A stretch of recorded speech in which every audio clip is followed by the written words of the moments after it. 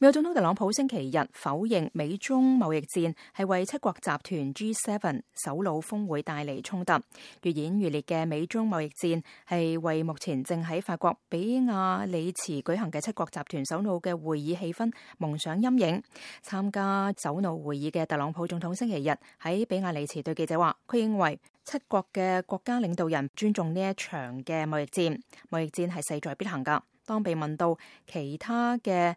七國嘅國家領導人批評呢一場大規模嘅貿易戰，特朗普回答話冇，完全冇，佢冇聽講過。法新社星期日報道話，七國集團嘅歐洲成員國一再對美中貿易戰會危及全球經濟感到憂慮，而英國首相約翰遜星期日喺早餐會上就對特朗普話，整體嚟講佢唔喜歡關稅戰，佢哋係喜歡貿易和平。